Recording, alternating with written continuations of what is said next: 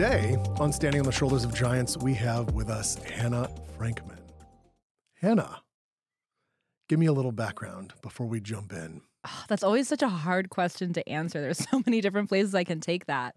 The very short version, like what most people get on the internet, is I grew up homeschooled, have been working in alternative education ever since I graduated high school, pretty much, which is almost 8 years now.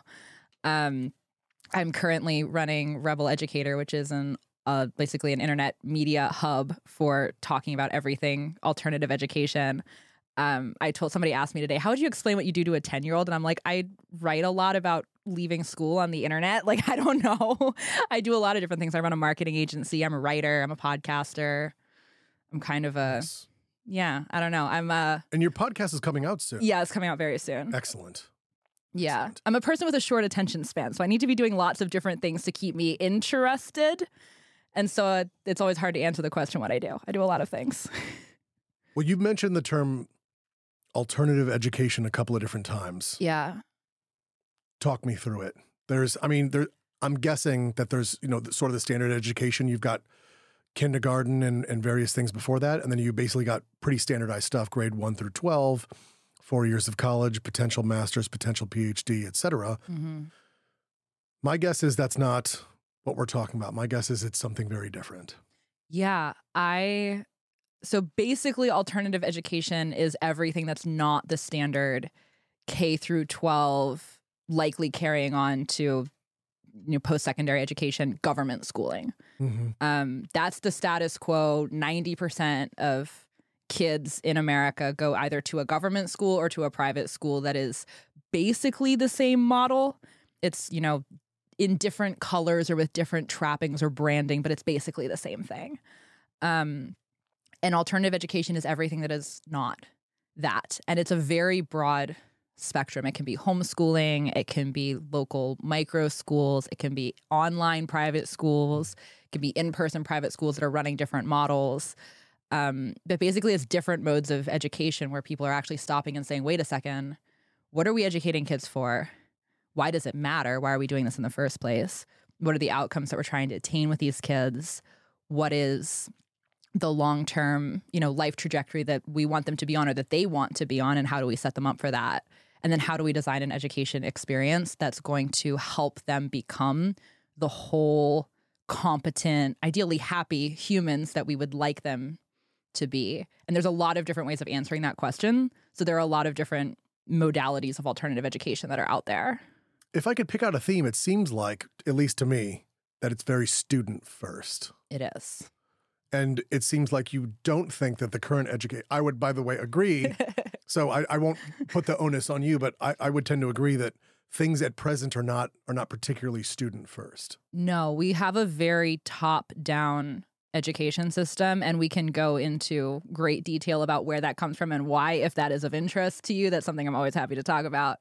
But we have a very top-down, very bureaucratic, it's a very systematized system. It is a system. A system does not care about the well-being of its individual parts first. A system cares about the survival of the system, and all the individual pieces within it are secondary to that primary goal. And so, of course, the education system cannot have the individual student top of mind. It's not important compared to the system. But alternative education is much more of a bottom-up education approach where you start with a student and you say, okay, who is this person, this individual? What do we want them to be? And how do we design an education that's going to maximize their potential? So I do want to dive into that. But before we dive into that, I guess the question becomes, what are the opposing forces from doing this? I mean, the reason I ask is, right? Yeah. You would have to imagine that every parent in the world would be like, yeah, of course I want student first. I mean, why wouldn't you when you have kids, right? You would want your student or your child. It's like my kid's education becomes before anything. I would argue that almost no parent would say any different. You would think. You would think. or maybe we should just hope. But regardless, even if you just set it out there and said, okay, you've got one education system that cares about the system and one of them that cares about the student, you would imagine that an extreme vast majority of people would end up picking, okay, well, I want to go to the one that benefits the student. Now, why isn't that? Because I do want to dive into the actual underpinnings of the system as it exists. But why does it exist in this way? Why can't we get out from underneath this?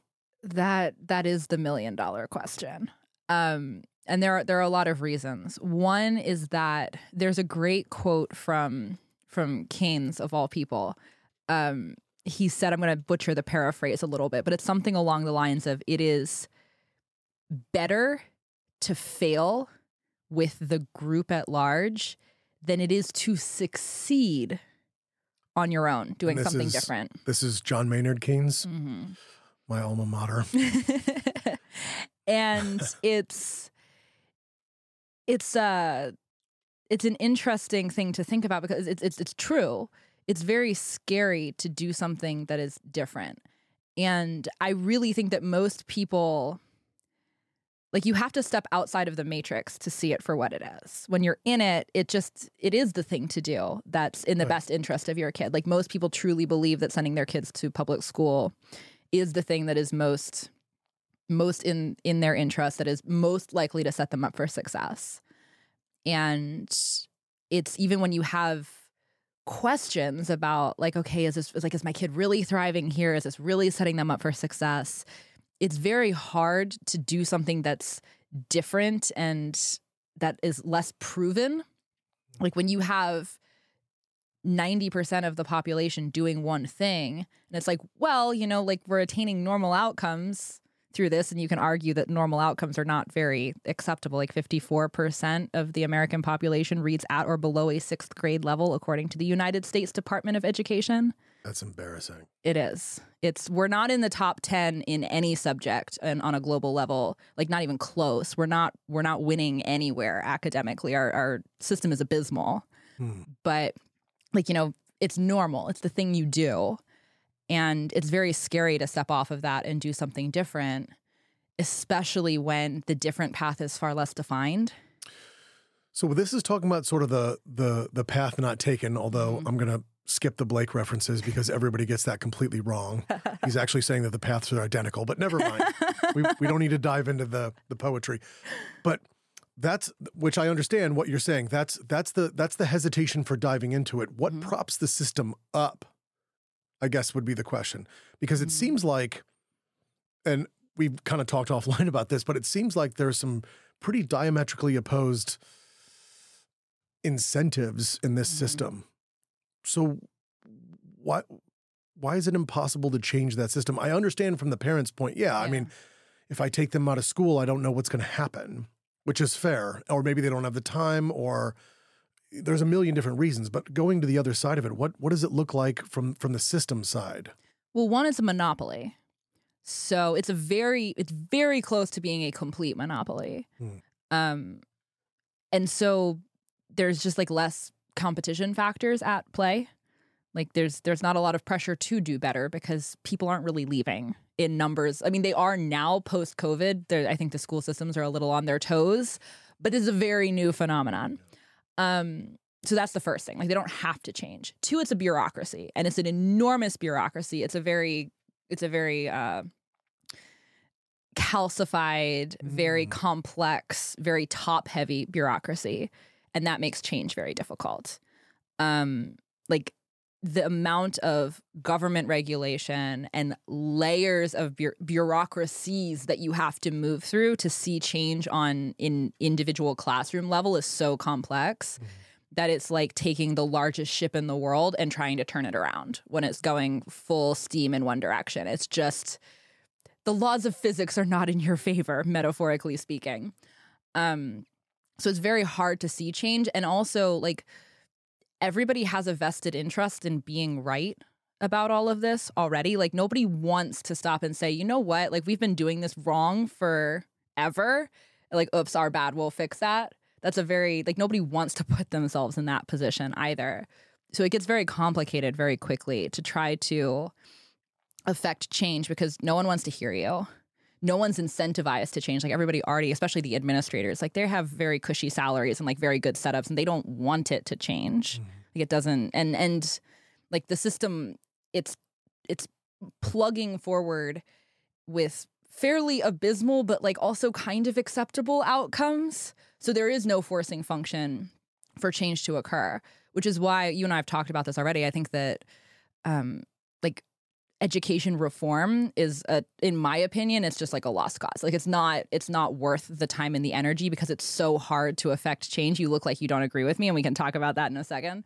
But like the most effective change comes through innovative alternatives being built. Like I'm much more bullish on alternative schools being built that challenge the status quo, that have better outcomes. Parents start leaving the system for those schools, and then suddenly the system is forced to change because it either has to adapt or die. And I don't think it's going to change until it has those types of. And I mean, I talk to teachers a lot especially on Twitter, where I spend a lot of time. And I talk to a lot of teachers who are very frustrated with the system and are very excited about everything that I'm talking about. But I also talk to a lot of teachers who think that I'm just like full of it. Like they think that all of my takes are ridiculous and have no basis in fact whatsoever, and that I don't understand how children learn, and that I don't understand pedagogy and all of these things. And I think there are a lot of people inside the system who really think there's nothing wrong. And so why would they change things when they think it's already working perfectly? I wasn't about to disagree with you, by the way. What I was going to say was I thought you meant lost cause in the sense of we shouldn't do anything. But I think you meant like, trying to like completely transform it. But what you're talking about is, no, innovate such that it must transform, evolve or die type of deal. Yeah, there's a ship that's moving very quickly towards a sandbank. It's going to get grounded. Don't try to turn the ship around. Get off the ship. Get on a smaller ship that you actually can control the movement of. And then head on your way. So in this particular realm, as we're sort of going through these, it seems odd that you would get such strong pushback. I'm not saying that you don't. I'm positive you do. But it seems slightly odd, at least in my view, it's like, there's nothing to support what you say, not you, but the teachers who are disagreeing with you. There's nothing to support what they say. Nothing. In fact, all evidence is to the contrary. Whereas spending for schools has gone up since 1960, whatever. I think we're at 6 or 7 trillion at present. And the result, by the way, of spending more and more per student, the result is an absolute net failure across the board on every test. They've literally been declining since I think it was 60 or 65 or whatever it was. So there's some pretty strong empirical evidence that it's like, look, you can argue this till your face is blue and tell me I don't know what I'm talking about, but the numbers say you don't know what you're doing, right? Do they have any argument to that? I'm sure you come at them with these stats. Yeah, well, the sort of collective story that we're all living in is that you send your kids to school. The experts, I always use quotation marks around experts. Now I've become very skeptical of the term over the past few years. But the experts who have been trained in colleges of education know how to educate your kids. They have some secret knowledge that parents don't have about how to teach kids. And you send your children to these experts will educate them. They'll prepare them to get into colleges. They'll prepare them for the workforce. That's the path for success. We all just sort of outsource it. And I think a lot of people are also, like, on the parent side, it's very scary to start questioning that because, like, there's no responsibility greater than the future outcomes of your kid. Like, if you mess it up, you mess up their entire lives. Like, that's a terrible thing to get wrong. So people are very afraid of it, and rightly so. Like, I think it's a very legitimate thing to say, like, wow, this is a really big deal. I would argue that, if it's such a big deal, you should be getting them out of the schools immediately. But I understand, I empathize with the fear. But we're all just like living in this collective story that most people don't stop to ask questions about. And that's a very hard thing when everybody believes the story. It's a very hard spell to break yourself from. So I think there's a lot of that going on when people are like, what are you talking about? But yeah, they don't tend to have a great answer to the numbers and the stats. If they do, it's because of funding issues. We don't have enough money. We can't solve these problems because we're underfunded, we're undersupported. But people take great issue to a lot of the, like, I posted a tweet this past week on my personal Twitter about how parents parents are qualified to teach their own children. And if you think that like the idea that parents aren't is one of the weirdest social like fallacies we've all come to believe. And somehow that tweet started circulating in teacher circles. And I got so many hate comments. There was like this whole faction of teachers from New South Wales. I don't know how they found me, but they were, and somebody from Cork, England was like giving me a very hard time about this. But people were telling me this was an irresponsible thing to say. And that I was like, I clearly don't understand how pedagogy works. And that it was like the pushback, it was like people took great offense to the idea that I was challenging their profession that they went to school for by saying someone said, why not Google something? You could just ask an expert. I mean, the entire time you've been speaking, one phrase has been rattling around in my head, which is square peg, round hole. The education system isn't right for everybody. There's nothing that's right for everybody. And the other thing that would sort of came to mind is I have a bunch of Israeli friends in a bunch of different spots. And the reason I say this is, nearly every Israeli has to go through I think it's a year or two of military service. It's conscription. Most of them are like, yeah, I really liked the military. It was great and I was like, would you still be on? They're like, hell no. But I loved when I was in it. And it's because when they do it, it's like between high school and college, and it's this weird time, and they're just like, yeah, you learn some army stuff, but you're also kind of screwing around, and like you don't know any better, and et cetera, which is interesting. Yeah.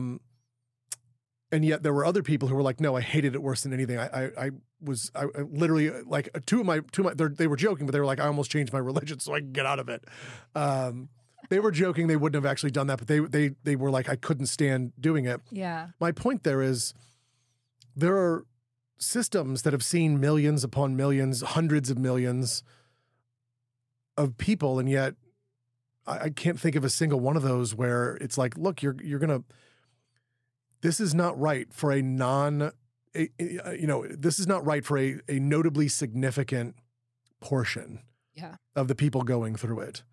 And it's weird that you tend to get pushback from some of these teachers, at least in my view. That's weird because they're effectively saying, yeah, parents are idiots. They don't know what they're doing. Yes.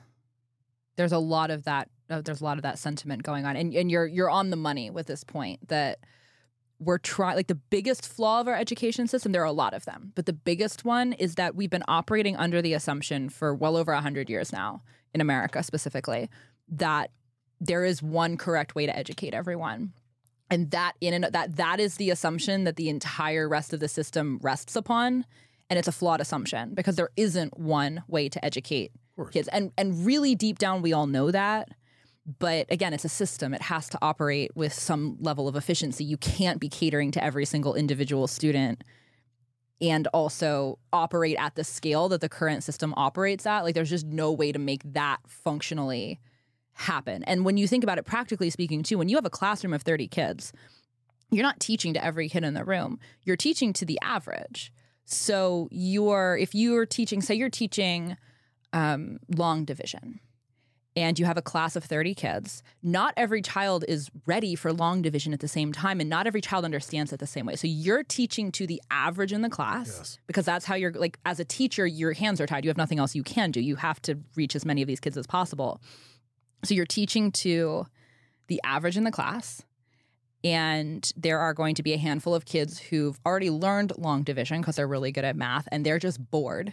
And then there's also a handful of kids that's not really ready for long division, and they're struggling to get through it. And then, you kind of have the margins and the kids in the middle who are actually being taught. But like a 60 to 70% is a passing grade in a classroom. So a kid can go through and get like 60 to 70% of the questions right. They don't really get long division because they're getting a third of the problems wrong.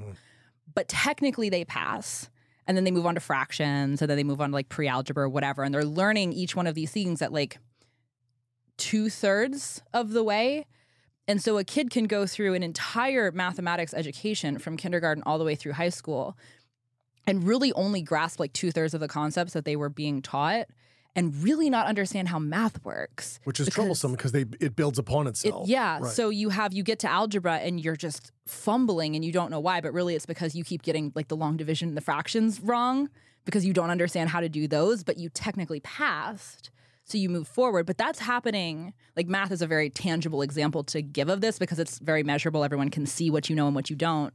But that same phenomenon is happening in every classroom in America for every subject. There's a handful of kids that are actually being served by it, but then most kids are either being underserved or, well, underserved in both directions. Either they're just like bored because they're not being challenged enough, or they're not learning at all because the material's too advanced and the gap can't be bridged. And teachers are doing their best. It's not their fault. They're strapped into a terrible system. But we're miseducated. Like just because of that mechanical flaw in the way the system is set up, we're miseducating so many kids because we can't serve them all under the current model.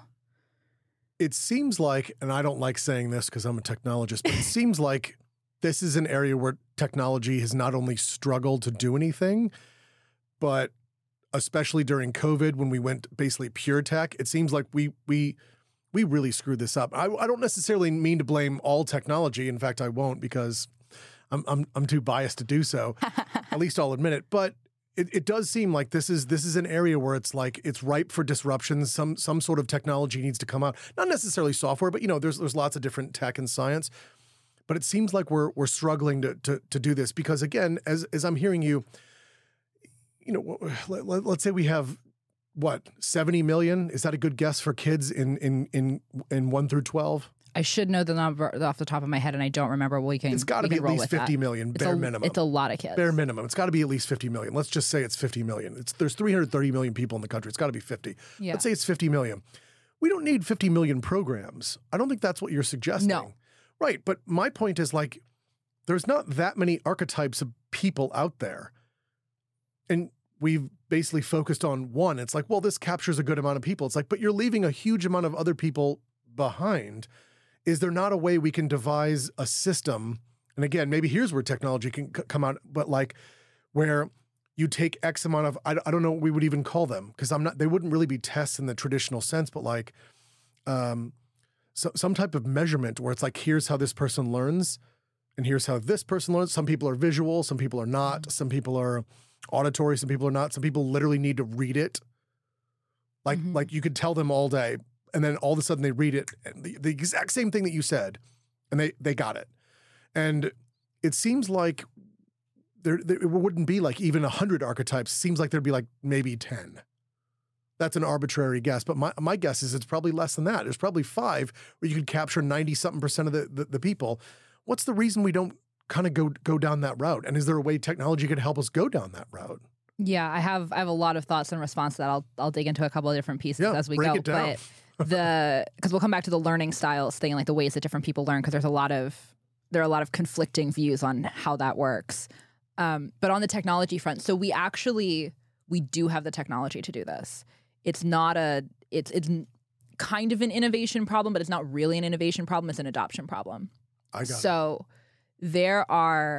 So there's been research that's been done over the past 50 plus years coming out of like every top tier college in the country and honestly probably the world on like how we actually learn. 100 years ago, we didn't really understand scientifically what's going on behind the eyes when we're like learning to read and learning math, but we understand that now. Right. And we understand what types of education approaches lead to the best results. We know all of this. We have tons of different learning science strategies for understanding like how to convey information to everyone, but especially to kids in a way that they'll grasp. And the education system at large, this like big bureaucratic education monopoly complex that we have going on in our country, has not adopted any of it because it's inconvenient. So in I forget the year, I want to say it's like 1982. Why is it inconvenient? Well, is that a different topic? No. We can go there. So it's inconvenient because it requires changing the entire model. So there was a paper that was published maybe like 40 years ago. It's called Bloom's two sigma problem. And basically the idea was that research was done on how kids learn and retain information most effectively. And it was discovered that kids learn best when they're taught something directly that's like one step above the level of what they already understand. So it's like incremental learning where you understand all this and then you build one story above the foundation you already have. Lego blocks. Yep. And then you do quick testing on what you just learned. So like it's called active recall, where you're like basically being quizzed on what you just learned. And then based on how you did in that quiz, you iterate, you do the next Lego block, the next level up accordingly. So you like fill in the gaps and then you add a little more. And you can't do that in a classroom setting with 30 kids because basically it requires the teacher giving a lecture and then handing out a pop quiz right after. Everybody completes it, and then the teacher grades those quizzes immediately and then iterates on what to do next for each student based on how they did on that quiz, based on their level of understanding. And you can't replicate that in our current classroom model. It would require like completely changing the system.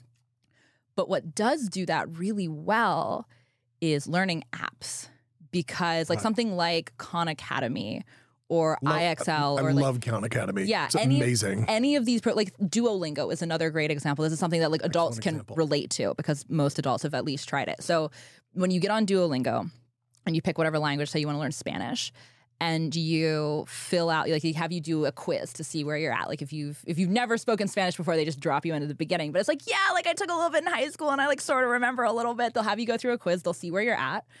And then the algorithm, the software that's running, creates a plan specifically tailored for you and all of the gaps. So in the quiz, they see like what types of words you're getting wrong and what types of like gaps you have. And then they'll start you out exactly like one step above where you are. And you'll go through like all the practice, like they'll have all the different, like what word goes here and what does this word mean and all the like matching stuff that you do in the app. And then you'll do a quiz. You'll go through, like, you'll practice that for like 4 or 5 lessons. You'll do a quiz. They'll see where you're at, and then they iterate accordingly. And this app, because of the way the algorithm is set up, you can just iterate ad infinitum.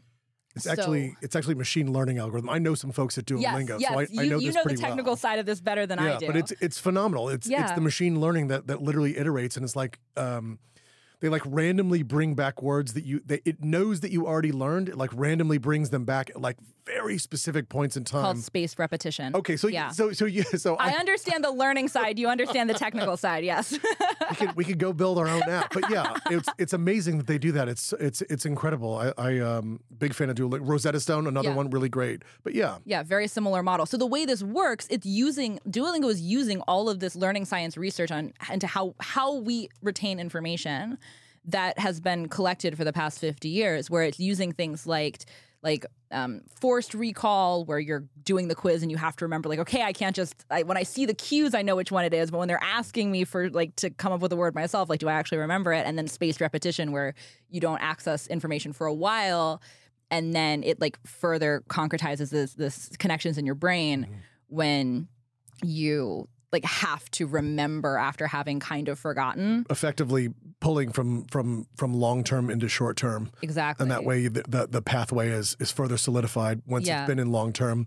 When you pull it into short-term, the pathway is now remembered. Yeah. And all of this is called adaptive learning. Yeah. And so this is how kids learn. And we have the technology to build apps like this, and people are building these. Like Duolingo is probably the most well-known example. Sure. But there are apps that do this for math. There are apps that do this for grammar. There are apps that do this for science. Khan Academy is a slightly less technical version of this, but it's running a very similar thing. It is. Although, I mean, I just love Sal Khan. I love the teachers. He breaks things down in such an interesting way, and then he usually repeats himself 2 or 3 times from very different angles. Yep. So it might not hit everybody, but man, does it cover a large swath. Which is another thing that technology changes that kind of makes the classroom model obsolete, is you can have these celebrity teachers who are the best at what they do. Mm-hmm. And they can record videos and then have these accompanying like quizzes and adaptive learning and like adaptive practice that's being run on these machine learning algorithms. And you can have all of this accessible to every kid on the planet. You don't need 10 math teachers for a certain grade level in every district, because every single child can be learning from the best because technology makes teachers scalable. I mean, which is true. It's funny because there were actually commercials for this in the 90s when we were literally building the internet. They're like, here's what we're doing. And they were talking, it was usually internet providers like, well, at the time it wasn't Verizon, MCI or AT&T or and they were literally like, we'll have so much bandwidth, you'll be able to stream video everywhere. And it was one of the commercials I specifically remember was they were doing music teaching, and this guy was teaching like 1 million kids how to blow a horn. Then he called on one of them randomly, literally hundreds of miles away. And the kid was like, how do I do this? And he's like, that's a great question. And then he went through it. And I can't remember who the horn, it wasn't Miles Davis, but like it was someone like extraordinarily well known. But like that was the dream. Like even in the 90s, before we even had this tech, that was the dream for like how to use this thing. And you're right, it's an adoption problem. Yeah, it's an adoption problem because, again, the system is very hard to turn. And why would, like, it's a huge problem to try to solve, to figure out how to implement all of this into the classroom. But it's also like, who's incentivized to make this change? Well, here's a question. Is it hard to solve?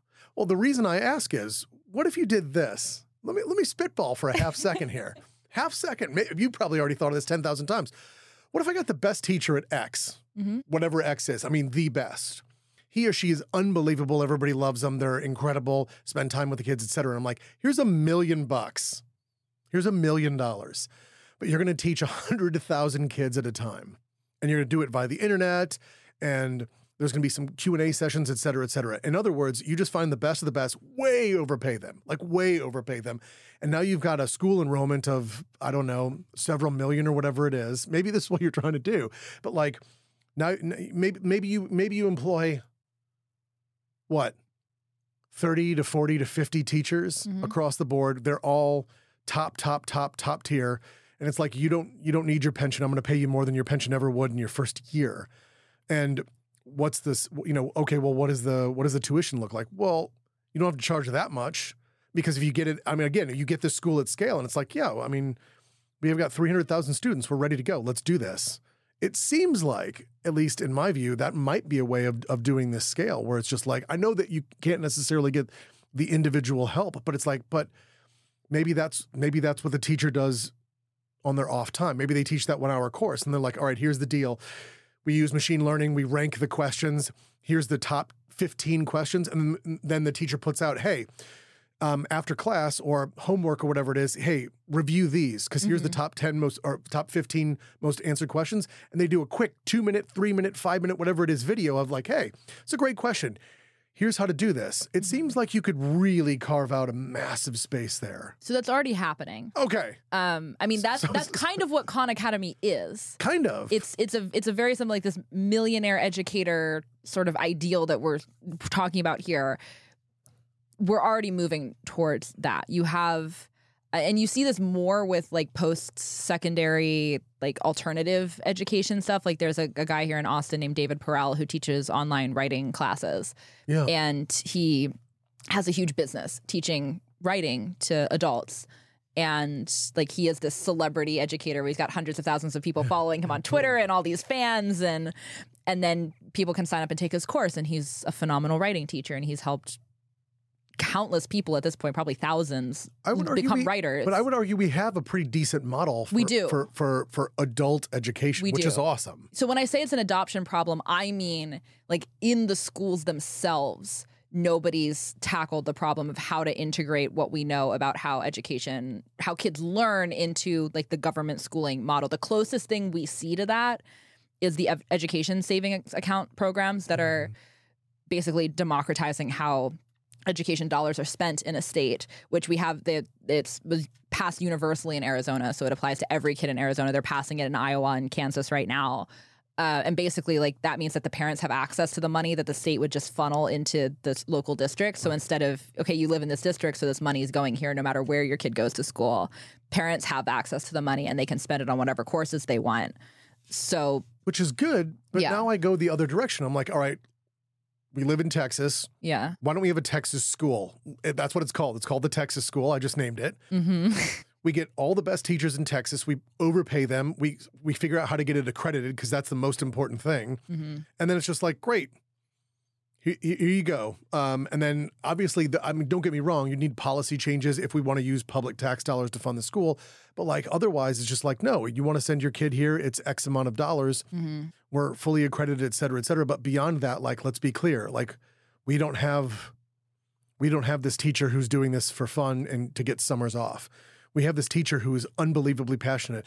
And the thing is, I don't think it's that hard to find these people. I think every single person that I know, even if they didn't like school, had that one teacher. Everybody's got a story about that one teacher that would like, that, you know what I mean? Yeah. That like they shined to them and vice versa and so on and so forth. And it's like, can't we get a bunch of those together? Mm-hmm. And like, I don't know, build something up to where it's like, yeah, you don't have to send your kid off to a classroom, or even if you do, it's like, yeah, but it's online. They got headphones, they've got this, they've got that. And I mean, don't get me wrong, part of it's social interaction and part of it's probably physical education, but like, it seems like these are all solvable problems. Oh, they are. They are solvable problems in the free market outside of the like bureaucratic system that's currently running. Like this is what you just described is one of the multiple billion-dollar ideas in the education world, like sitting waiting to be capitalized on. I would invest in that idea in a heartbeat. And there are people building these types of things on a small scale. I think a lot of the education entrepreneurs are like, there are a lot of people building small local schools. There are fewer people tackling like, how do I build a school of celebrity educators who are the best of the best? There are a few different people who are building this type of thing. There's a school, an online school called Prequel that's they're building. They started out as a startup accelerator camp for high schoolers. It was called Beta Camp, where like high school age kids could come into the program, learn from somebody who'd built startups before, like start their own business, like start a business for the first time, get all this coaching.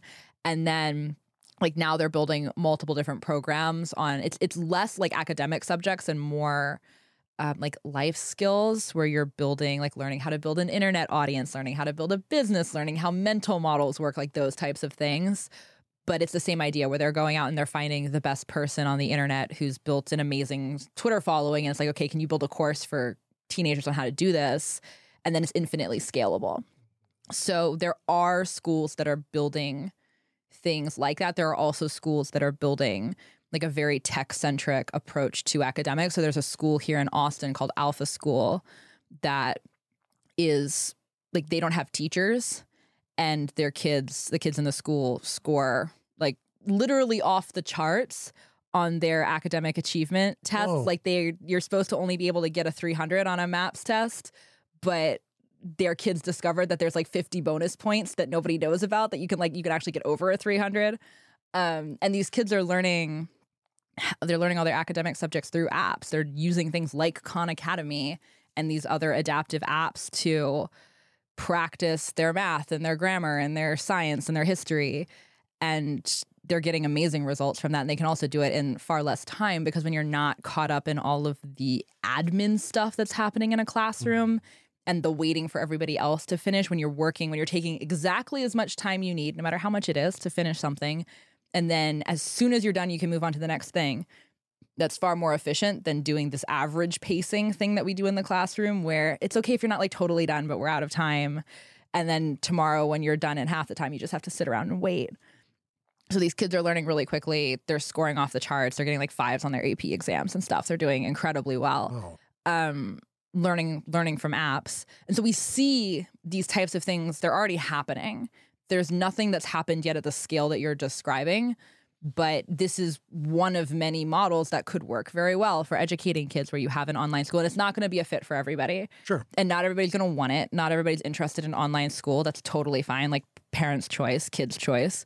But yeah, it absolutely could work to do something like that. And I think as people, become more comfortable with the idea of school alternatives, which we've seen a lot more of post-COVID. This was one of the biggest silver linings of COVID, is that everybody had to have their kids at home.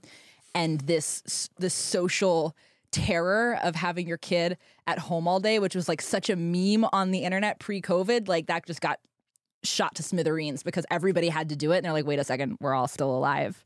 We survived this. Maybe it's not so scary to have my kid at home.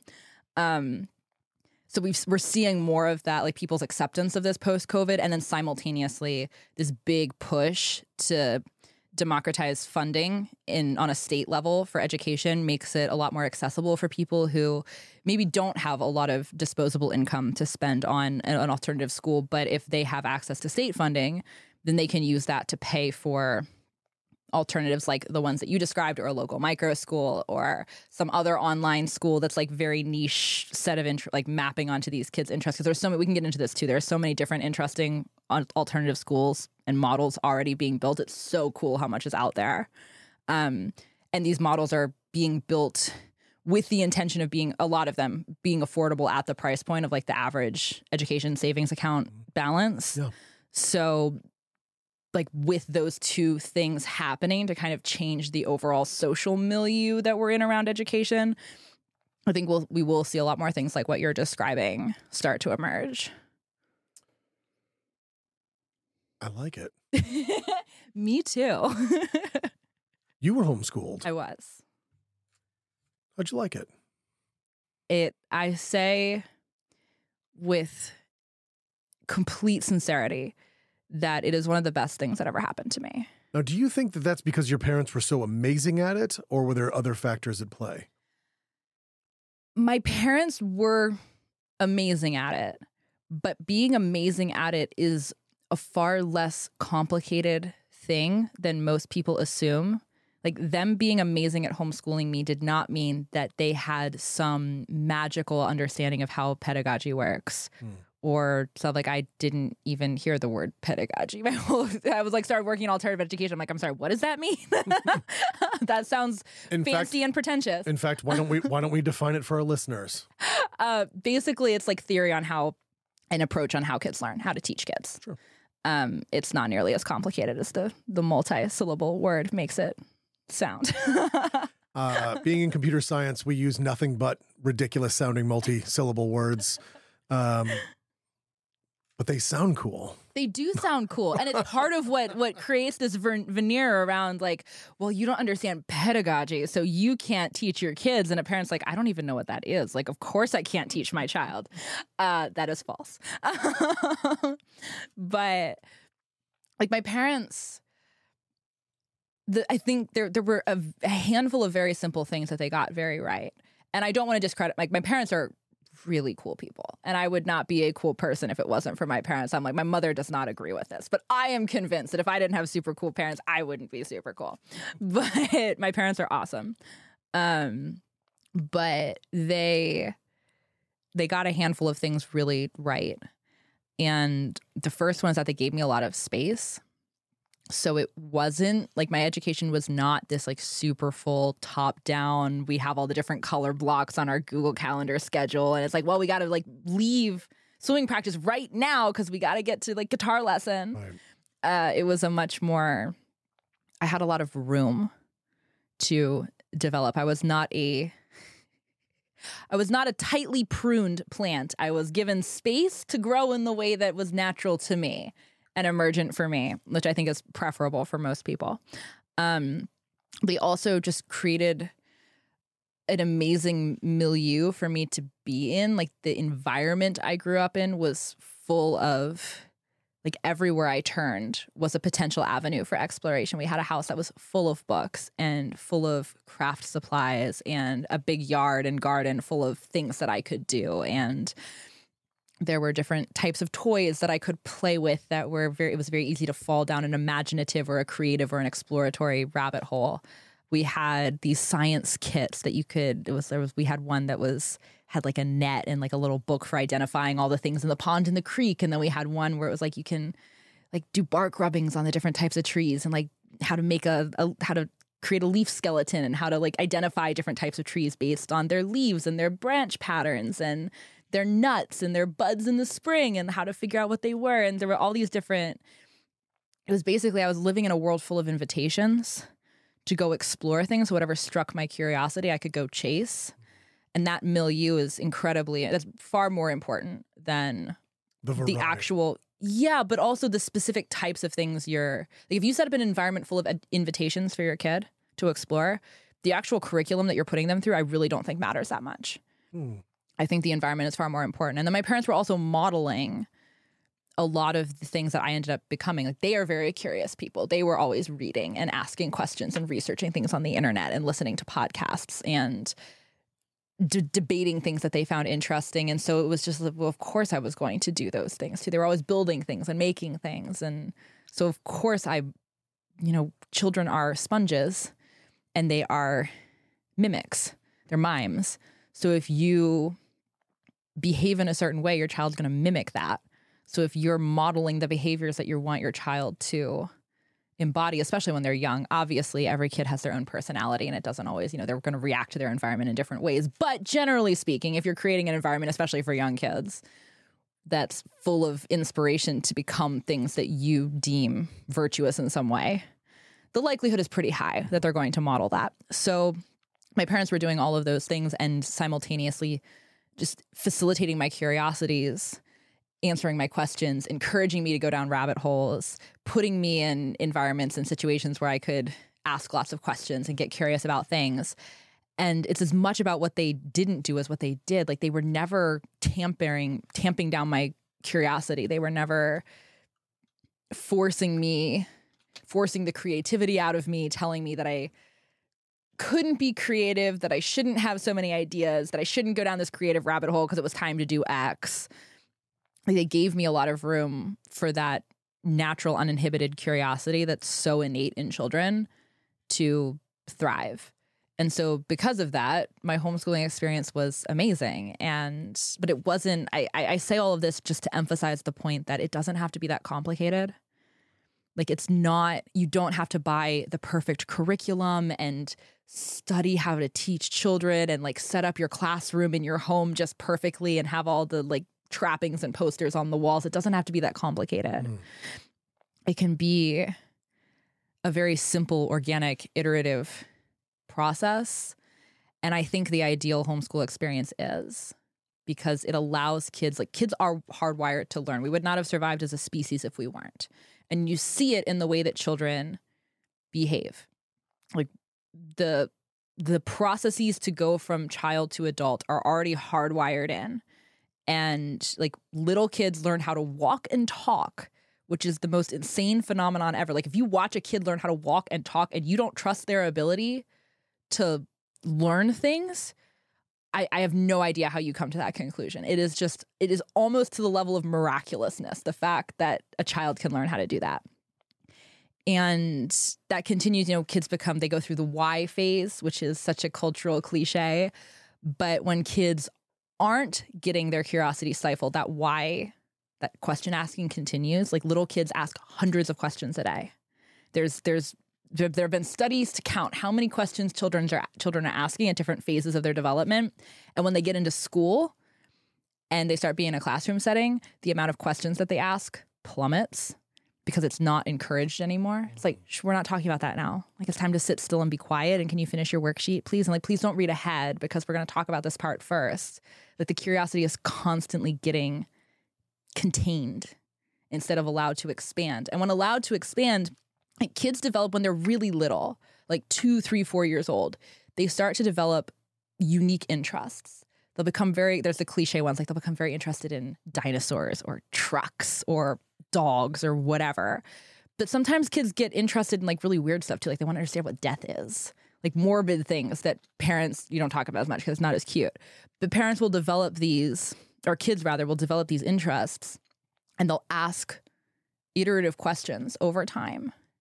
And they're doing this all on their own. You don't have to encourage your kid to be into trucks. They're just really into trucks. But when, again, people have studied, like, what's actually happening? What are the types of questions they're asking?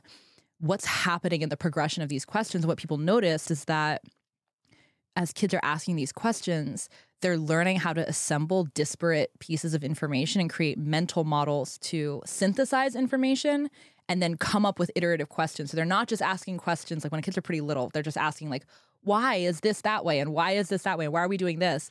But then they start to ask abstract questions. Like, kids learn abstract thinking, again, all on their own. People aren't teaching them how to do this. So they develop these interests. They start to assemble information about trucks. And they start asking abstract questions about, like, well, why isn't that car a truck? Or like, why does that truck use diesel fuel, but that truck uses gasoline?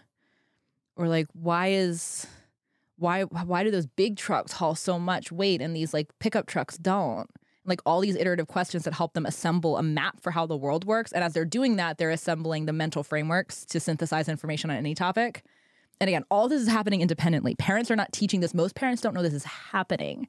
They think their kid's just like really cute and likes trucks. But really like the entire structure of their brain is being established through these interests. And when you let kids go, these processes continue. But we have this idea that if we don't educate our children formulaically the way the experts tell us to, they're not going to turn out okay. But that's not true. Most of the time, if you give the kids space, all of these processes happen on their own, and they never lose their curiosity and their love of learning because they've never learned to associate that learning is this horribly unpleasant thing, which is basically what school's teaching all of us. For sure. For sure. You've definitely changed my mind about a couple of different things in the past few minutes. So what was the point where you decided that this is what you wanted to do? I mean, you're clearly passionate about this. Mm-hmm. And maybe I'm wrong, but it sounds like, especially for kids, you're really like kids, younger kids, you're really passionate. You've been engaged this entire time, but particularly in the past 5 minutes, especially when I'm just saying, you really perked up, like you're really passionate about that, which is good. That's a great thing. Was there a particular catalyst where you felt this was the thing that you wanted to jump into? That's a really interesting question. I simultaneously feel like I've been in this field since I was 5 years old. And my parents and I were like, my parents were talking about whether or not they were, because I was in a private preschool and kindergarten, like very Montessori inspired. And the year I was in kindergarten, my parents were trying to decide if they were going to send me to school, and if so, where, and if not, were we going to homeschool me? What were we going to do? And so I went through this, I got to be there through the process. They were very open with me, explaining how they were thinking about things. And I went with them on all the tours of all these different types of schools. I visited a couple different types of private schools. We visited a couple Waldorf schools. We visited the public school. I remember all of these visits in vivid detail because it was fascinating to me. And my parents made a pros and cons list that they put up on the wall, and that we were all, writing down our pros and our cons for homeschooling or going to school. And I was invited to add my contributions. Like I was invited to be a part of the process. And so in some ways, I feel like I've been doing this since I was like 5. Because then I was homeschooled, but my sister is 6 years younger than I am. So like I was involved some in her education. And then in my homeschool co-op when I was, and I don't know, maybe 4th or 5th grade, I started like a story time for the younger kids. When all the older kids were in classes, I just like read them stories, and I came up with activities to do along with the stories. And so it was just this like thing that I was naturally doing. And then you're in a homeschool group full of different kids of different ages, and I was interacting with these kids of different ages, and like you play a mentor figure to the younger kids in the same time that you're learning from the older kids. And then after I graduated, I started teaching writing classes at my homeschool co-op because it just was like a thing to do.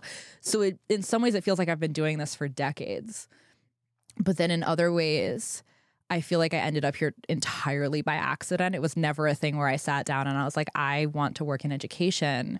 It just kept happening. I graduated from high school. There was this, a mom in our homeschool group asked me if I would tutor her kids in writing. I was like, well, actually, why don't I put together a class?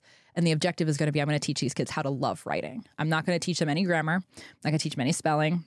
I could teach them any mechanics, but I'm going to make all your kids who won't write for you for anything, I'm going to make them want to write. I'm going to show them that it's fun. And all the parents were like, yes, we will pay you to do that. And I did. I taught a writing course, and the kids didn't want to write when they started. And by the time we were like halfway through the semester, the kids would come running into class with like a piece of paper. They'd be like, Hannah, look what I wrote this week. Like, I want you to read my story. So I taught them writing was fun. And then parents wanted me to tutor their kids, and then I was teaching with an after-school program for a little bit, and then I discovered this program called Praxis that was a startup apprenticeship program and a college alternative, which was the thing that made me brave enough to not go to college. I was like, hey, other people are doing this. Clearly, I'm not totally ruining my life by not going to college. Like, these people don't think I'm insane, even though everyone else does. And I really wanted to work for them, and I ended up working for them for years. And so, like, my first real startup job was in the education space. And then I built such a network in the education world, and I was writing about it because I felt like I had a lot to say, and I kind of wanted to give back. I was like, all these other people had encouraged and inspired me to take a unique path, but also my parents were reading about other homeschoolers when they decided to homeschool me. And again, it's one of the best things that ever happened to me. So I want to share my experience and, like, add to this milieu of ideas that's circulating about, like, add my little endorsement to the general array of information that's out there about this worked for me too. It might work for you.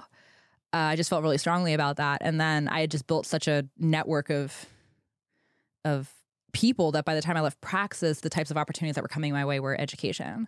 And it still kind of felt random to me. It's like, oh my gosh, this is another education project. Like, what's happening?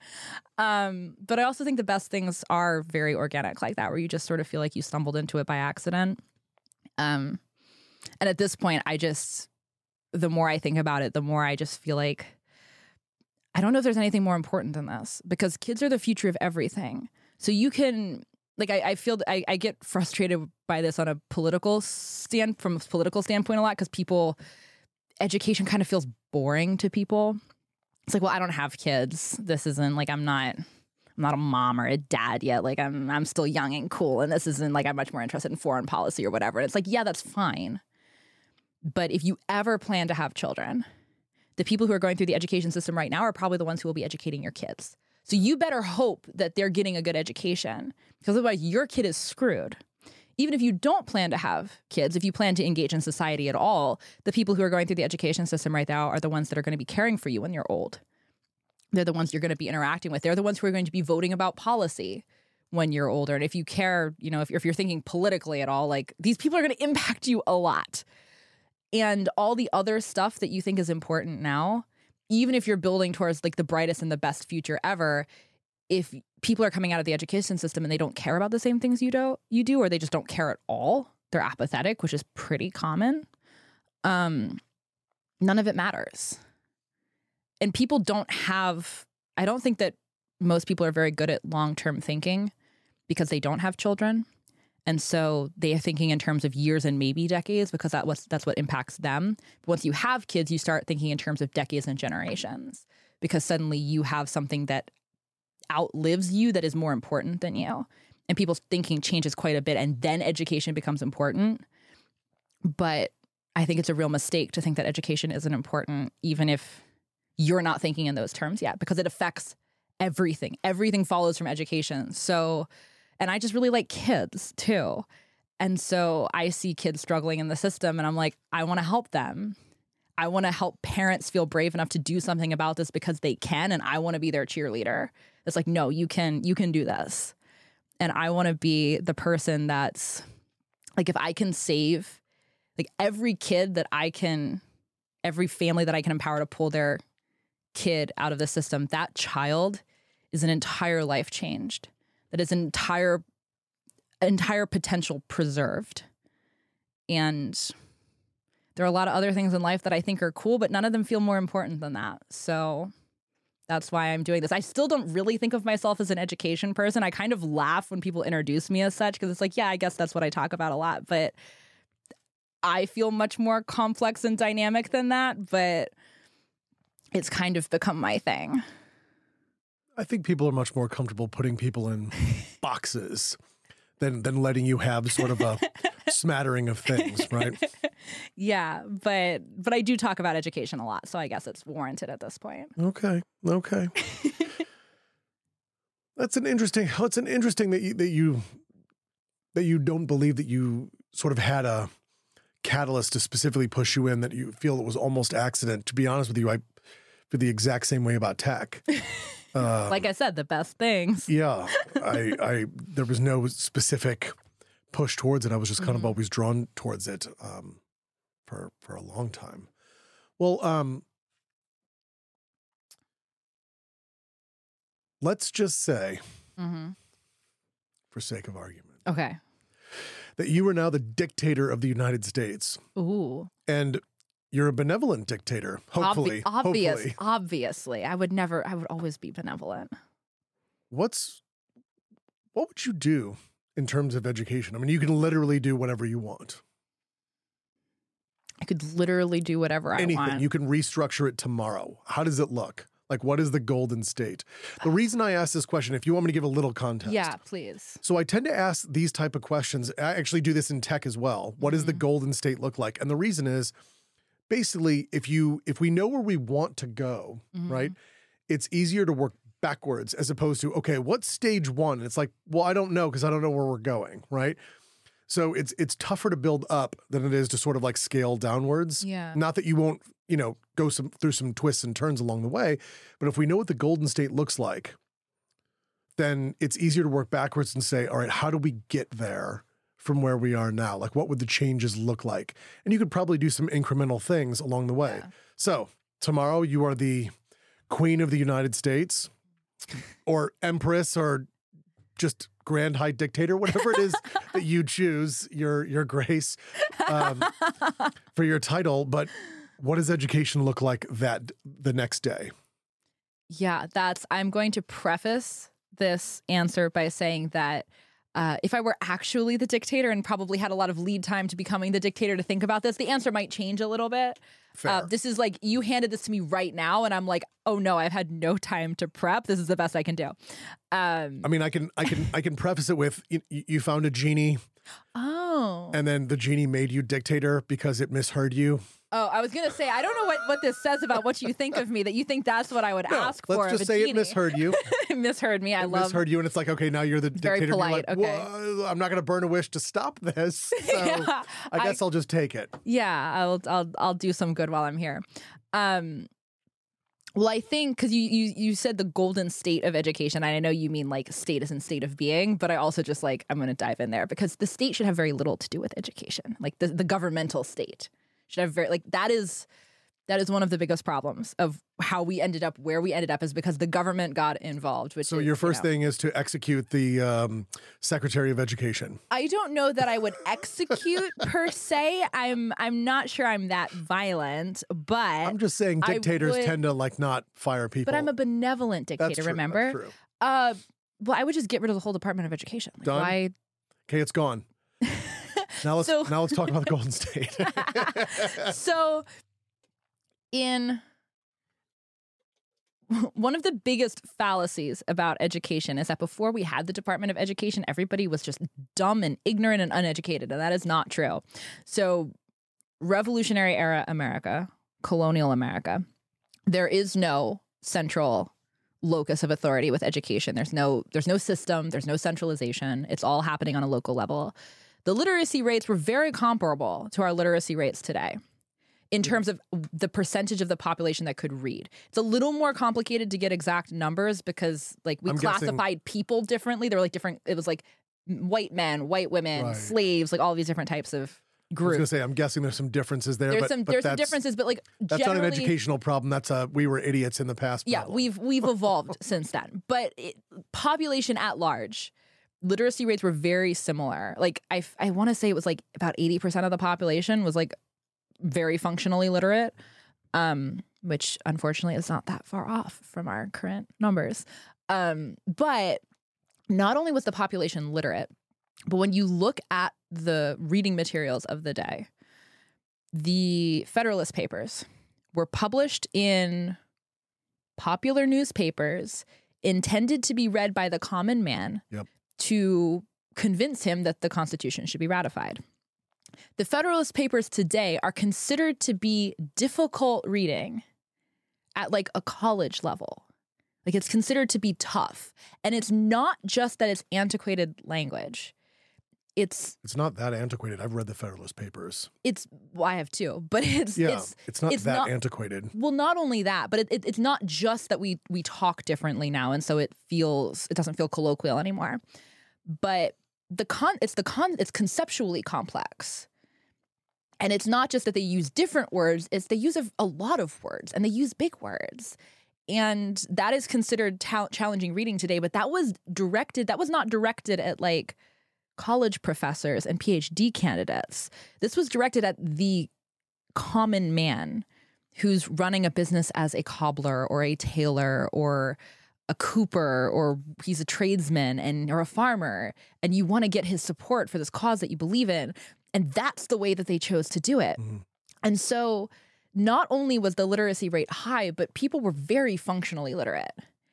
And we got there not through some dictatorial, like we need to have X standard of education, whatever. It was a very grassroots approach. And if I were the dictator of the country, I would get us back there as quickly as possible. Because the idea that some authority in Washington, D.C. or a state capital or whatever knows what's best because they're highly credentialed and have very impressive, papers and sheepskins on their wall. And they're like, well, I clearly know what is best for every child in America because I am an expert. Like, that's just a ridiculous idea.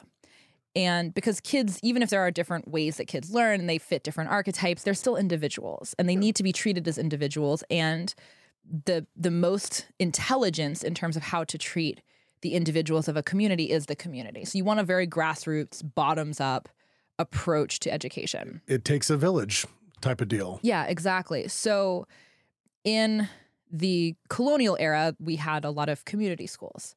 And there were a lot of different types. There were parochial schools. There were different types of private schools. There were a lot of schools were run in people's living rooms and in their businesses. And I think that's a really beautiful model that we should return to. We are returning to. That's the whole idea of a micro school. It's the one-room schoolhouse for the 21st century. And I think there's something very beautiful about that. I would like to see a lot more of that starting to proliferate. It's a movement that's growing very quickly, and I'm very excited about it because that's what education ought to be. It's not an institutional thing. The idea that kids belong in institutions is a tragedy. They don't. They belong in the community. And I would get us back as quickly as possible to education is the community's problem. And you figure out the best way to educate your kids. And I mean, I'm very libertarian, so I would do a lot of things as a dictator that would change how the whole structure works. But assuming I was not allowed to change anything else, it's like you can be the education dictator and nothing else. I'm like, okay, so we still have taxpayer money funding the system in this very strange, arbitrary way that we currently have it set up, which I think is also rife with problems, but I'm not allowed to change that part. I would move the money. I would make the money accessible to the parents to do with as they pleased for I think the ESA models, it's a solid approach for now.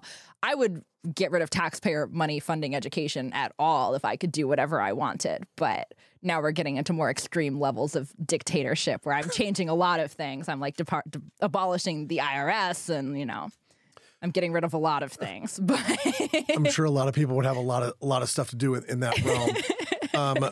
Is there any technology approaches that you would take as dictator of education? No, because I don't think that I don't think that education should be a top-down thing. So really, as dictator of education, I would just get myself out of it. I would get everybody out of it. Okay. Because it should be... It gets complicated when you start having arguments about should education be mandatory at all? What should be? There are arguments on both sides of the coin. I honestly don't know where I land because I have, for most people... I'm, again, very libertarian. I don't think that there should be regulation around it. But yes, there are kids that get lost in the shuffle if there is no regulation around education. Most parents want their kids to be educated, and they will be very responsible about making sure that their kids are getting access to things. Who aren't going to do it unless there's a law. Yeah, there are outliers there are kids who are in really horrible situations, and you do have to account for that somehow. And I don't yet. Someday I will probably have opinions on this, but at this point I don't feel like I have really strong opinions. I don't think there's a magic bullet for any of this. Now you tell me, now that you've made me dictator and you've been do one thing. It's well, but also you can't fix everything. But I think It sounds like the main theme is basically get it down to the community level. Yeah. And the tech, like, I'm also quite the capitalist. So if you have a demand for technology that can solve the community's problems, the community is going to invest in it. So if you can build technology that is going to make information easily accessible, and again, like even just with the internet, like that technology alone made everything we do in education completely obsolete. Like there is no need for schools anymore. There is no need for universities anymore because our entire structure for how we approach education is predicated on the assumption that information is geographically tied, that there are physical locations for information that you must go to, and you need, because it's physical and it's non-scalable. Like you have books, but you still, like, you can't ask a book questions. You can't ask a book for like follow-up resources. You can't discuss with a book. Right. You have to have gatekeepers or stewards and custodians of these books to add all of the other elements to an education beyond just what's housed in a book. So that was how information was transferred all the way up until the internet went online. And so the assumption that education needs to be geographically centered was correct. But that ceased to be true. And yet we are persisting with this model that education has to be a localized thing when it doesn't. And so the fact that you can access any information on the planet effectively, pretty much, you can find out almost anything you want to know by knowing how to create a good Google query. Yeah. Like that's insane. That in and of itself, we haven't even nearly caught up to that in terms of how we think about education. But there's so much room for technological advances. And like AI is going to play a huge role in this. There's a Socratic tutor mode on GPT-4 that people can play with. That's like, it's all very rudimentary still. But, and I have a lot of feelings about all of this too, that we don't necessarily have to get into. We can, but we don't have to. But like all of that is opening up, like so many different ways for technology to interact with kids and make information accessible to kids. And so all that's going to happen. That doesn't need any type of government. As a dictator, I don't need to interfere in that whatsoever. If being a dictator also means I have access to a lot of capital that I can like invest as a VC, that's a different story. I mean, I guess I'm a dictator. I can do whatever I want, but I wouldn't do it from a policy standpoint. No, I would just give education control back to the parents, back to the communities, which are effectively just comprised of parents. It's just, groupings of them pooling resources together. And I would let it be an individual thing and let the technology follow in the free market to serve the needs that are emerging in that, which I think without all of the regulation and complications, it would do very quickly. Okay. I can't speak for everybody on this, but just for myself, I agree with I agree with everything you said. I think there's one sort of caveat that I would put in there, at least for myself, which is I actually really enjoy different physical spaces. So for instance, in my house, I work from home. Yes. But I needed different physical space from where like I, watch TV or play Xbox or, just screw around or play with the dog or whatever. My office is very separate. Like I don't have a TV in my office. There's nothing in my office but my computer, my desk. That's pretty much it. And the reason is I really, really, really require a different physical space. It's just something I've learned about myself as I've sort of, I guess, grown up. Mm-hmm. It was really difficult for me, like study in my room when I was growing up. It was much easier to do it in a different room for some random reason. Mm-hmm. I mean, it was the same thing when I was at university. I had a desk in my room, but like Cambridge is set up very different than most universities in that you don't have roommates or any of this stuff, but like couldn't do it. Your room isn't really set up for people. It's really set up for you to sleep or study. And so in that realm, it was like, yeah, this is a really easy place to do this. Some people went to the library, other people didn't. But most people went to the library to go check books out. They didn't necessarily just read there, although some did just to get out of their room. Yeah. My point is a separate physical space was reasonably important, at least for me. And I feel like that might be one thing that we'd have to look into under your dictatorial plan, which is, you're right, geographically, no, there's no geographical tie to information anymore. That's ridiculous. Well, but it's in a book. Scan the book. Like at the worst level of tech, scan the book. Yeah. Assuming it's not already scanned, which it probably is. Most of them are, yeah.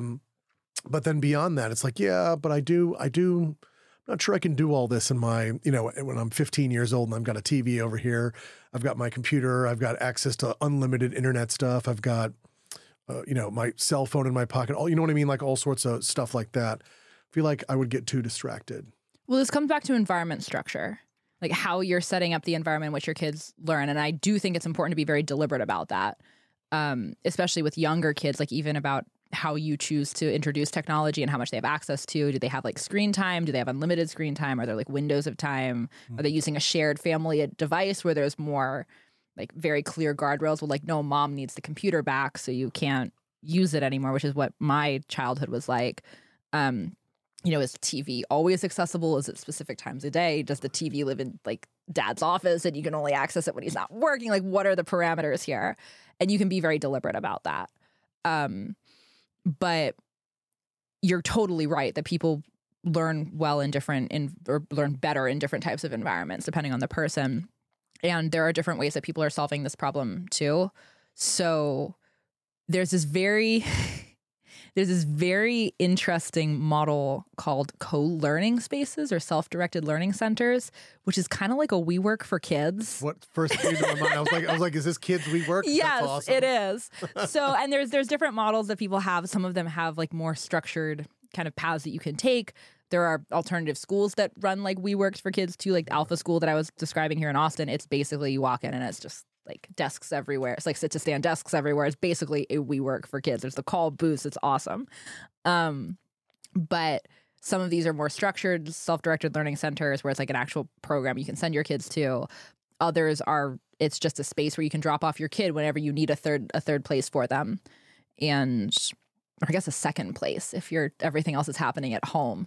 But you can like drop your kid off and you can, like they can do their own work or they can play with each other, they can bring their school along, whatever. So there are people who are solving for this. And that's one of the things with school too, is that education really isn't actually its primary objective. Like really its primary objective is childcare. That's a huge reason why it's structured the way it is. It's modeled after the workday because parents need somewhere to send their kids when they go to work. It's why the days are so long. They don't need to be. There's no academic reason why kids need to spend 7 to 8 hours a day in school. It's a huge waste of time, but you need somewhere to send the kids when parents are working. And that's part of why so many parents don't pull their kids out, is because they want the 2-income household, and they want, like, they've made a set of decisions that have led them to that being necessary. And they feel like they want to have their, like, they need somebody to take care of the kids, and it's free. Like, well, it's not free because you're paying for it with your taxes, but because you're already required, it's a forced subscription service. If you're paying for it, you might as well use it, is kind of the idea. So like that is the primary objective of school. And there's a whole other list of things that school is doing before education. Like, education's very far down the list of reasons why the school system exists. But to your question about kids needing other environments, they do sometimes, not always. But one, you can set up the home environment in a way that's conducive to learning. And two, there are lots of innovative ways to build that second space or third space or whatever that kids can go to.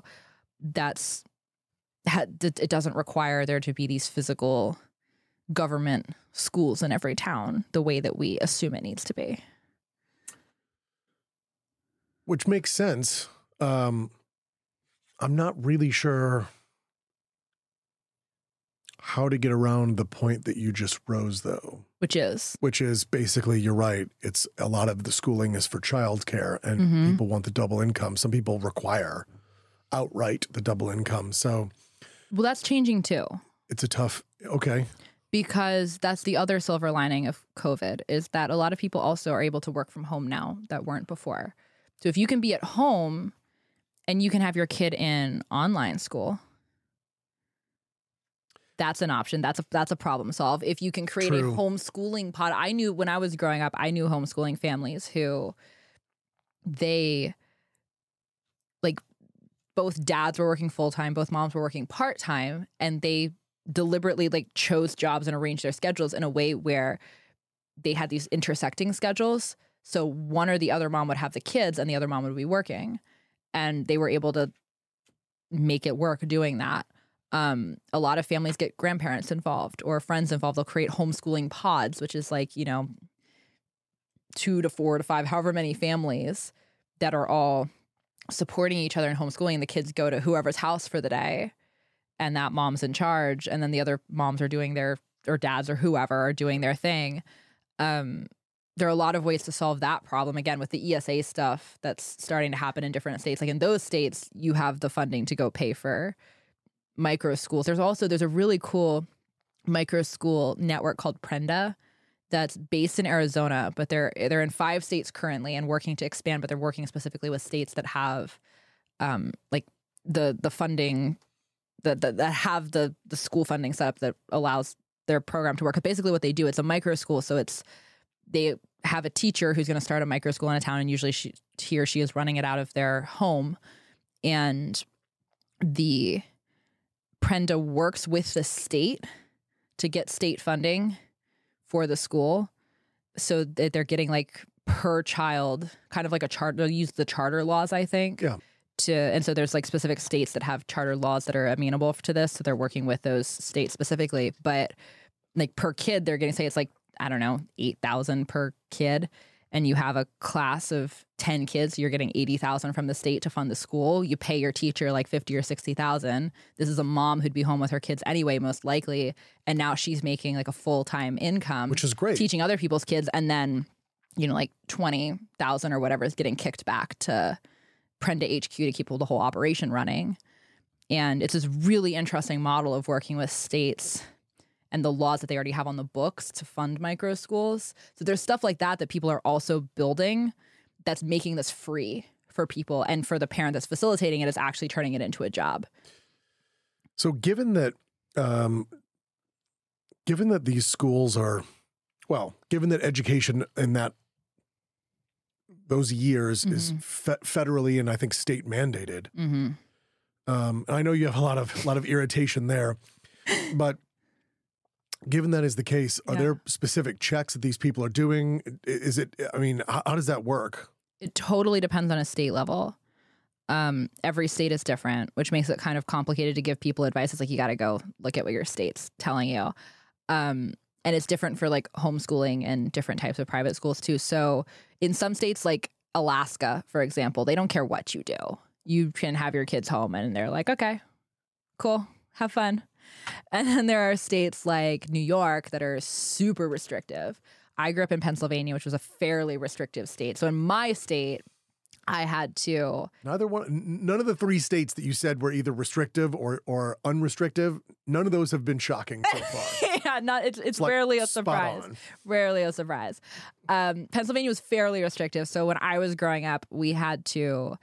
I think the legal schooling age was 8 or 9. It was when I was in 3rd grade. I had to start we had to start submitting paperwork every year. And I think it's like 8 through 16 or 9 through, I think it was when you start, I think it was when you start the school year. So like the year I was 8 at the beginning of the school year, which was 3rd grade, all the way through to your 16 when you can legally drop out. You have to submit paperwork with your local school district saying that you're homeschooling. You have to do tests. I think it was 3rd, 5th, and 8th grade. I had to take like a standardized test. We had to go to a state certified evaluator every year who would look over our schoolwork. You could pick your evaluator, so you can pick somebody cool. But they like go over your schoolwork and make sure that you've done an acceptable amount of work for the year. They're the ones who proctor the tests, and then they write a letter that you submit to your school district that certifies that you got an appropriate education for whatever grade level you're at, which is the whole thing is like ridiculous. Or what? The teacher police are going to come arrest you? Yeah. I mean, people get in trouble for sure. Really? Yeah. For what to do with their own children? Oh, yeah. No, the types of things you have to submit dental records to your school district. You have to submit vaccination records. I don't remember if there are other medical records or not. You have to submit test scores. You have to submit a portfolio of work. You have to submit, you're supposed to log hours for how many hours you're spending on school in a school year and days. You're supposed to do 180 logged days of, I don't think anybody actually does this, but you're supposed to log like 180 days and you're supposed to get this evaluation letter. And I'm pretty sure like if they don't approve of any piece of this, they can give you a really hard time. Like, I'm sorry, your dental records aren't up to date. Like, yeah. Wow. Yeah. And different states are different. Like, again, there are some very, very homeschool friendly states out there too. But so there's a wildly popular and unpopular idea I've heard at the same time. If you talk to anybody under the age of 18, they'll tell you this is the worst idea that's ever happened. Okay. And if you talk to most parents, they'll be like, yeah, it's a great idea. And that is, you got to get rid of summer. Most countries no longer do this weird, like, gigantic summer break as if they have to work in the fields or something like that. And I know we can go through it, and, you know, it's all about working in the agriculture sector and so on and so forth. But especially the ones that have surpassed us, which is quite a few countries at this point, that have surpassed us academically, I don't think a single one of them does the American-style school year. They all do full-year school. What are your thoughts on that? It's really funny that you asked this because I was just talking about this with somebody on Twitter today. Okay. So I think there are many facets to this because it's a known phenomenon that great learning loss occurs during the summer. So basically what that means is kids aren't doing that active recall or like spaced repetition thing. So they're not re-accessing information that's stored in their memory. They forget it over time. And then you come back to school and you'll kind of have to start over. So there's kids like make all this forward progress and they backslide. And they make all this forward progress and they backslide. And this happens every year. So it's inefficient from a learning standpoint to be taking summer breaks. But at the same time, summer is the only time that kids have to be kids because it's the only unstructured time that they have. And so the fact that they have breaks throughout the year. They do. I'm just saying the other countries, like, they have spring breaks and summer breaks and winter breaks, et cetera, and they're usually a little longer than ours are. But you're right. There's not like this 3-month hiatus. Yeah. And there's something about that's also like it's the only time that's left for childhood. And so I think both of these things are indicative of all the ways that we're doing this wrong. I definitely think that learning should be, it's very weird that we sort of segment it into certain days of the week and certain times within those days and then certain months throughout the year. But like you said, that's the childcare portion. Yeah, but it shouldn't be that way. Like, learning is a thing that you're doing all of the time. You and I are having this conversation. We're both learning things. And, you know, like it's a thing that you do 24/7 all the time. We might listen to somebody else's podcast with, like, on the way home or whatever. And it's like, okay, well, now I'm learning something else. I'm going to read a book tonight. I'll learn something new. Like, it's a thing that's happening all the time. And we're teaching kids that it's this thing that happens in these very segmented, regimented hours, which is very strange. But we're wasting so much of kids' time. Like, in my ideal scenario, like, I think if I was setting up the ideal way to teach kids, it would be a couple hours a day, every day, all the time. The rest of their time. Are we back to you as education dictator? I guess so. I didn't think I was going to mandate anything, but maybe. Do it. Get in there. So it'd be a couple hours a day. If I could make, if the dictator could make some strong recommendations. Sure. I don't think I could quite force people to do this, but if I could make, decrees about what I think you should be doing, okay, in my expert opinion, I'm becoming one of those now.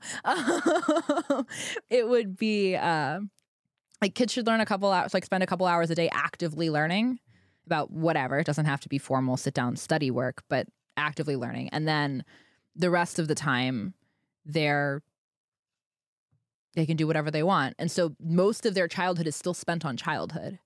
And the parts of childhood that are currently reserved for summer are getting extended into the rest of the year. And at the same time, the learning process is being pulled out into summer as well, and even into the break times, so that your kids are, and learning can be fun. Like, you can bake brownies with your kid and teach them how fractions work with a measuring cups. And, like, that's a great time. I'll be honest with you. This now you got me riled up. Now you got me riled up because this is one of my most irritating areas. I loved university. I really did not like 1 through 12. I really, really disliked it for a million different reasons. One claim to fame I had is growing up doing during trigonometry class. So our teacher was up there teaching things, and I can't remember. I guess he was in a bad mood. Anyway, I yawned. Oh no! It wasn't on purpose, but like it was kind of loud. You're so boring. Something like that. And basically, he made the mistake. Not knowing who I was. In fact, I'm pretty sure this was like month 1 or 2 of me actually meeting this particular teacher. And he goes, am I boring you? And I was like, no, I just, we're going through numbers. It's fine. And he goes, well, if you think you can do it better. And I was like, fine, give me the chalk. So I took it out of his hand, which he was shocked. He couldn't believe that because I popped up out of the desk. I was like, good. And something active, I'm going to do this. So I went to an all boys Catholic school, so you could just read into that any way you want. But one of the things I ended up doing was I basically said, all right, who wants to help me make an 800-meter sniper shot? Now you have to understand, this is a bunch of teenage boys. We're all about 16 years old. Every hand in the friggin' room shot up. I'm not even sure it would have made a difference if it was boys and girls, but like an 800-meter sniper shot, what? And I'm like, right, that's trig. All of it's trig. Every single part of it is trig. The angle, the velocity, the bullet drop, etc. And so we ended up going through this and applying the principles that the teacher was teaching. Weirdly, I don't know what it was, but he took a cue from that at some point, and then every day we were going through various trig, he would set up some sort of scenario. Usually it was something vile that you would never actually want to bring up in front of 16-year-olds, but 16-year-old boys are like the most, especially the Catholics in the Catholic school, just the most, the worst possible outcomes. There were video games, all Grand Theft Auto and all these horrible things. So he basically made it to a point where he was like, okay, I get it. That was interesting. So I ended up kind of teaching him like, hey, you want to keep these guys' attention. This is how to do it. Weirdly, that wasn't the first time that had happened. The first time that it happened for me, I'm just sharing one and two education is actually 7th grade. Okay. So we were learning Latin. Nobody on the planet wants to learn Latin. And if you want to learn Latin, I did. I'm a nerd. Well, good for you. We hated it so much. Regardless, we were learning Latin, etc., and we would have these really, really tough tests on it and all this stuff. But our 7th grade Latin teacher, Mr. Geis, he actually taught my dad too. So like there was, whole history there. But he was really good at this. What he said was, it's a 55-minute class. Give me 40 minutes of absolutely undivided attention. 40 minutes solid. After that, we'll talk Roman history and I'll answer, yep, even those questions. Because of course, 7th grade, we're all thinking about like fighting or the Roman orgies or, something crazy. And he was like, I'll answer anything you want and we'll discuss crazy parts of Roman history. And we were like, and we get 15 minutes solid. He's like, 15 solid. We'll go all the way through it, but you got to give me 40 minutes solid of Latin. There wasn't a peep, not a single peep in the room. Even the ADD kids like weren't moving. They were like, okay, I'll control myself because I'm so excited to learn. Because when we learned, when he did it and we were like, he hit 40 minutes. He's like, all right, 40 minutes, let's go. And then he just went straight through it. The gladiators and the lions and, the handmaidens and all this crazy stuff. And we were just like, this is the way to learn. Mm-hmm. This is the way. Anyway, those were sort of 2 examples from my particular childhood where I was just like, this is, I don't know why everybody doesn't do this. This is the spot. This is the way. That is the way. That is the way. Learning should be applied. It should be interest driven. It should be a negotiation with your kid if you're trying to get them to learn something that they don't want to learn. It's like, well, you give me some of this. Here's why it's important. I'm going to contextualize it for you so you know why we're doing this. And then we'll do this other thing that you want to do too. But it can be fun. Like learning shouldn't feel like work. It doesn't have to. It often does because of the way like it's structured on a work model where it's all coercion and have to do's and extrinsic motivators. And it's a terrible way to indoctrinate kids into being when, again, they're naturally hardwired to be really curious about stuff. And you can tie like you said, the 16-year-old boys, they want to learn how to make sniper shots. If you start with that, and then you're like, so if you want to do this, do you want to be that character in the movie that you love who can make these sniper shots? You want to learn how to be that guy? Everybody's like, yes. It's like, okay, well, here's what you need. Here's what he knows that you don't. And then you teach them trig. Like if you teach that way, you can have kids rapt attention the entire way through. And it doesn't take that much time out of the day until they get into like maybe high school. It doesn't have to be that complicated. And so if you teach kids that way, it can be an incredibly fun experience for the adult. It can be an incredibly fun experience for the kid. And they will also retain, like you remember the stuff you learned in these classes. All of it.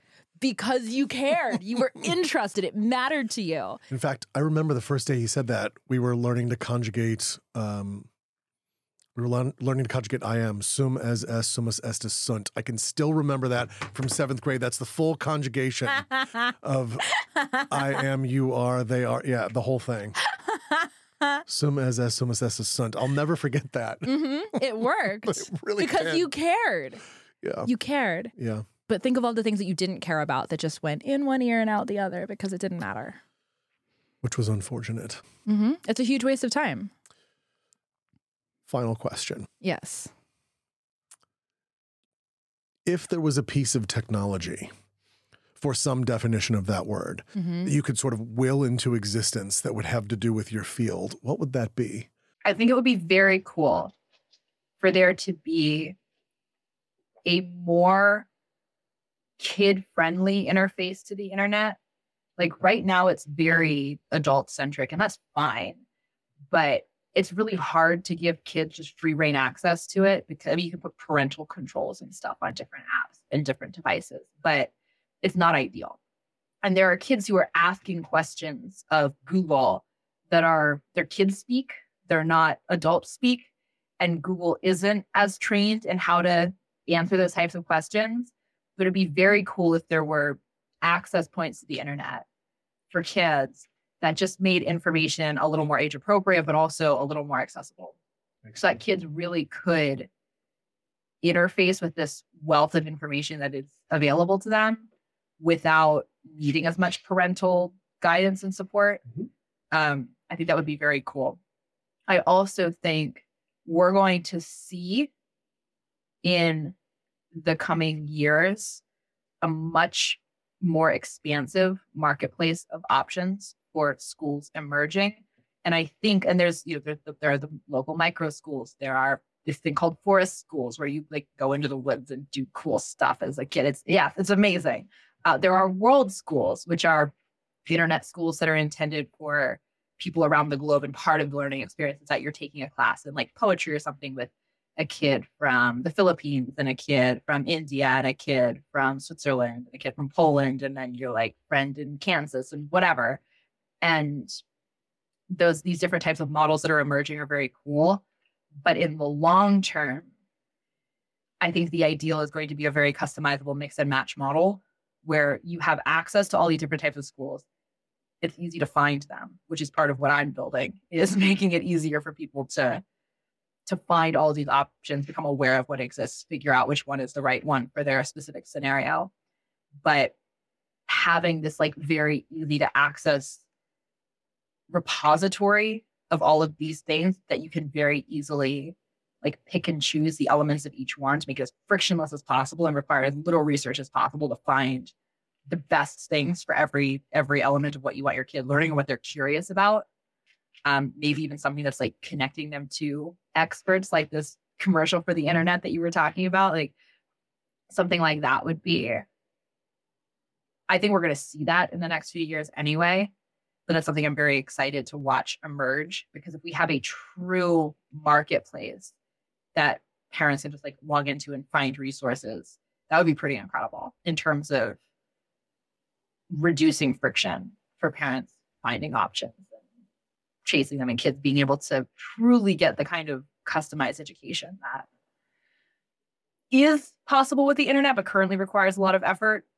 And that can like really set them up for the life trajectory that's going to be most suited to their specific interests and proclivities and skills and talents, which is what the internet allows, and allows for a level of customization and education that we've never seen before. And except for like people who've been able to afford elite tutors, which is a very small subset of people, it's available to everybody now. And we just need like the more tools that unlock that, the better. Okay. Hannah, you are the Rebel Educator. Where can people find you online? So you can find me on my personal Twitter, which is at Hannah Frankman. I also run the Rebel Educator Twitter account, so that's at Rebel Educator. You can find links to everything else that we're doing there. And then I don't have an official launch date for the podcast yet, but you'll be able to find it under my name on YouTube soon. So keep an eye out for that. And if you're following me on Twitter, I'll be sharing tons of stuff there. So I don't know if that will be released before or after the show goes live, but if it is live, you'll be able to find me on YouTube. Just look for my name, Hannah Frankman. And if it's not live yet, follow me on Twitter or sign up for our email list and you'll get updates on that very soon. If you want to hear me riff about this a lot more and talk to a lot of education nerds, that's where you go. Amazing. Well, this has been a great conversation, Hannah. Thanks so much. We have been standing on the shoulders of giants. Thank you. Thank you so much for having me.